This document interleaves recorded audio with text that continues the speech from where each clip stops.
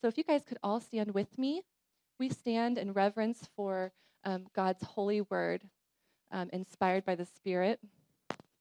Today we're going to be in 2 Corinthians chapter 8, verses 1 through 8.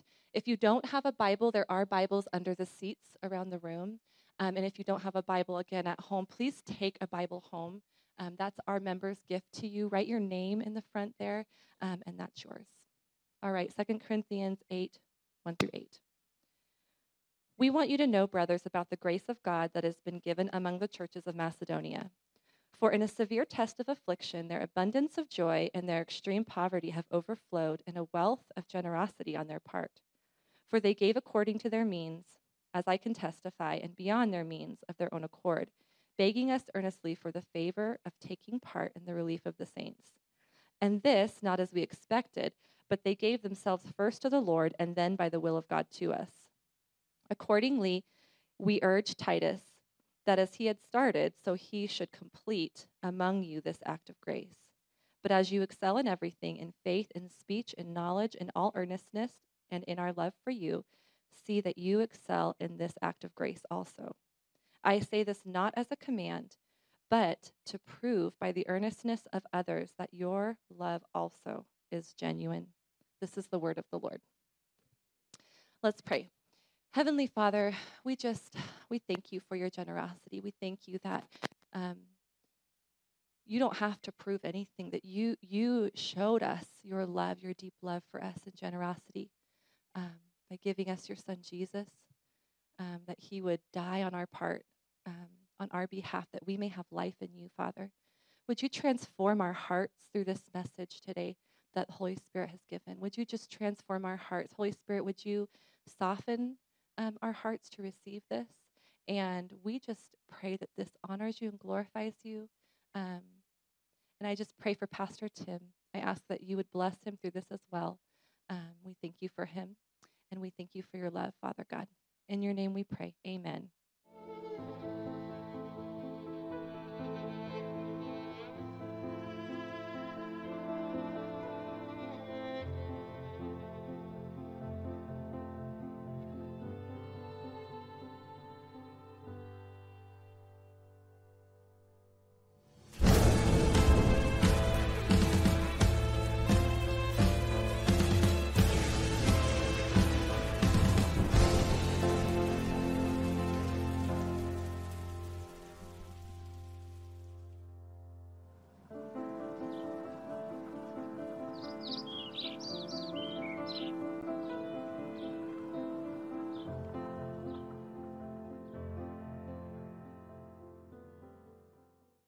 All right, so if you guys can remember, in the beginning of every year, I asked the Lord what he would have for us as a church family. What direction would he have us go in? And it was really apparent that the Lord for this year would have us look into what it looks like to grow deeper in him. And that's kind of the year vision. We're halfway through the year. Did you know that? That's crazy.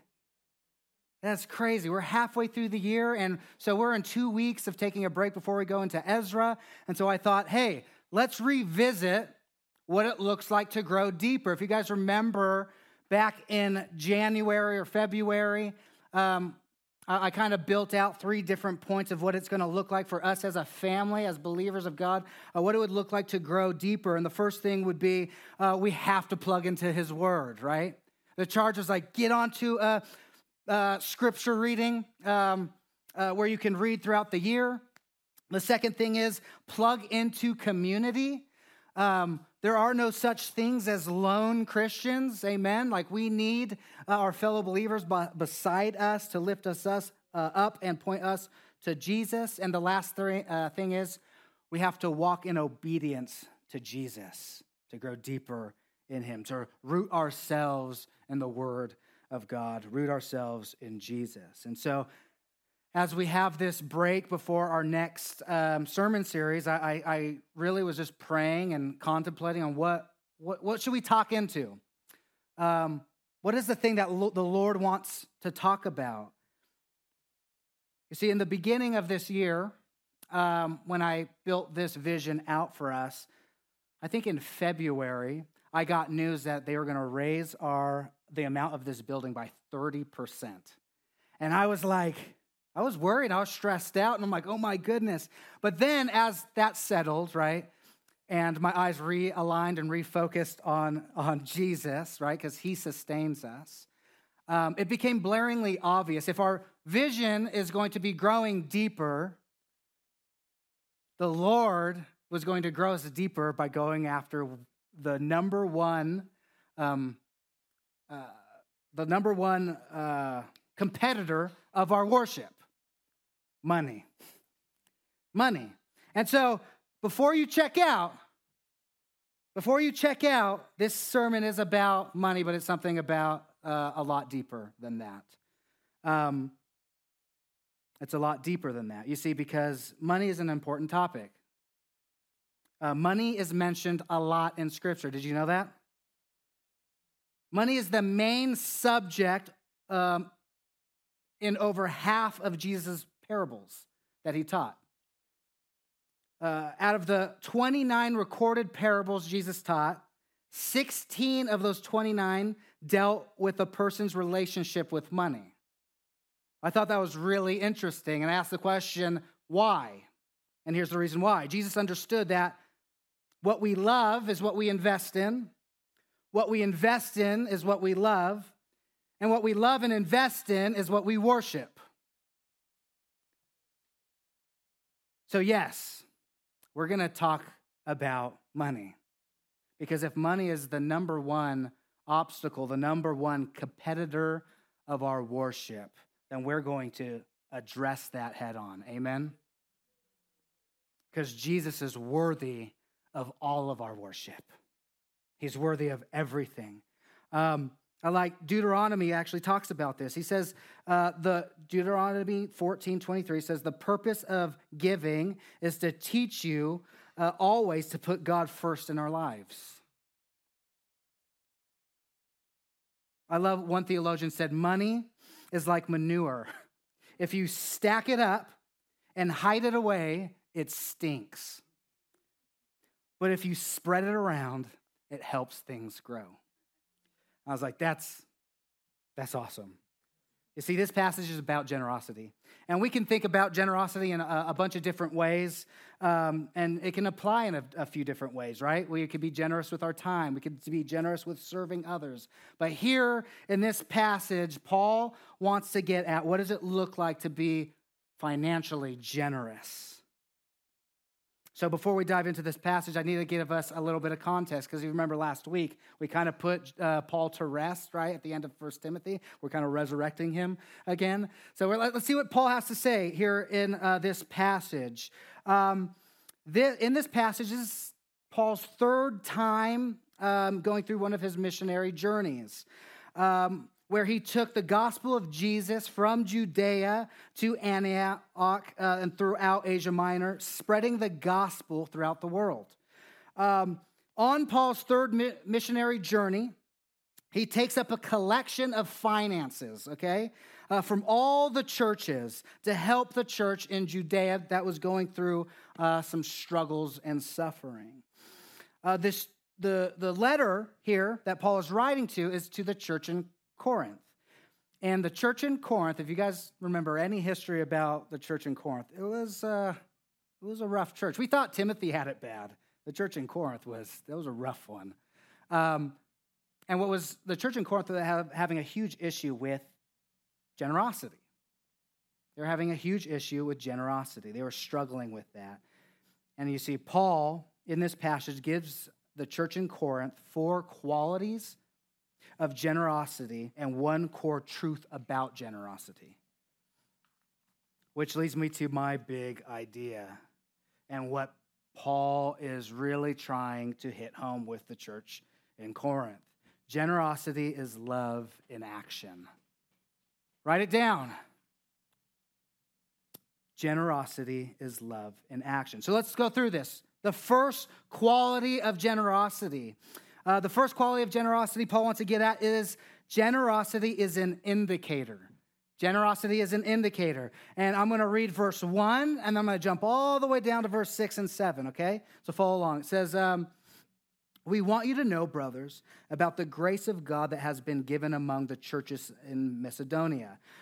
Accordingly, we urge Titus that as he had started, so he should complete among you this act of grace. But as you excel in everything, in faith, in speech, and knowledge, in all earnestness, and in our love for you, see that you excel in this act of grace also. See, like I said, Paul is writing to this church in Corinth, and the first thing Paul gets out right in verse 1, Paul is pointing the church of Corinth to look at the churches in Macedonia as an example of what generosity looks like.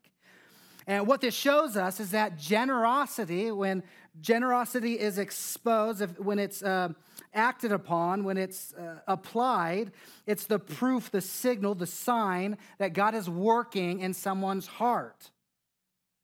Generosity is the thermometer of grace.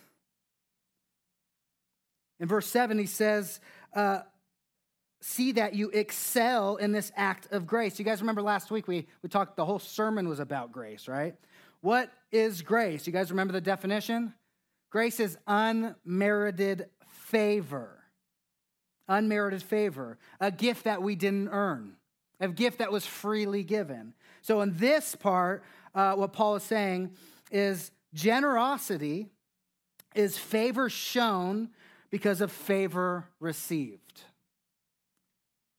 Generosity is favor shown because of favor received.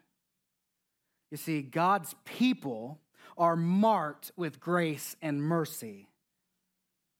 And as an indicator that we follow as a church, as a people, Jesus, and have been transformed by Jesus, we walk as people in generosity. Why? Because our God is a generous God. Amen? We cannot be a people of stinginess, right? Because that's not a good example of who Jesus was. But we are a people that walk in generosity. I love what Martin Luther says. He says, true giving is not motivated by the desire for recognition or reward, but by the deep gratitude for the grace and mercy we have received from God. See, when I think of this passage, I hope as a Living Stones, not only Living Stones Fernley, but all the Living Stones in Northern Nevada, we would be like the Macedonia churches. A church that sets an example for their city, for our city of Fernley, for the churches in the area of what it looks like to be radically generous. You see, if we could be a church, or even all of our churches could be so radically generous, that's contagious and that changes things, family.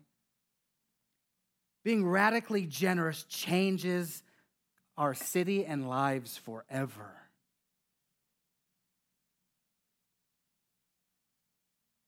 The second quality of generosity is sacrificial.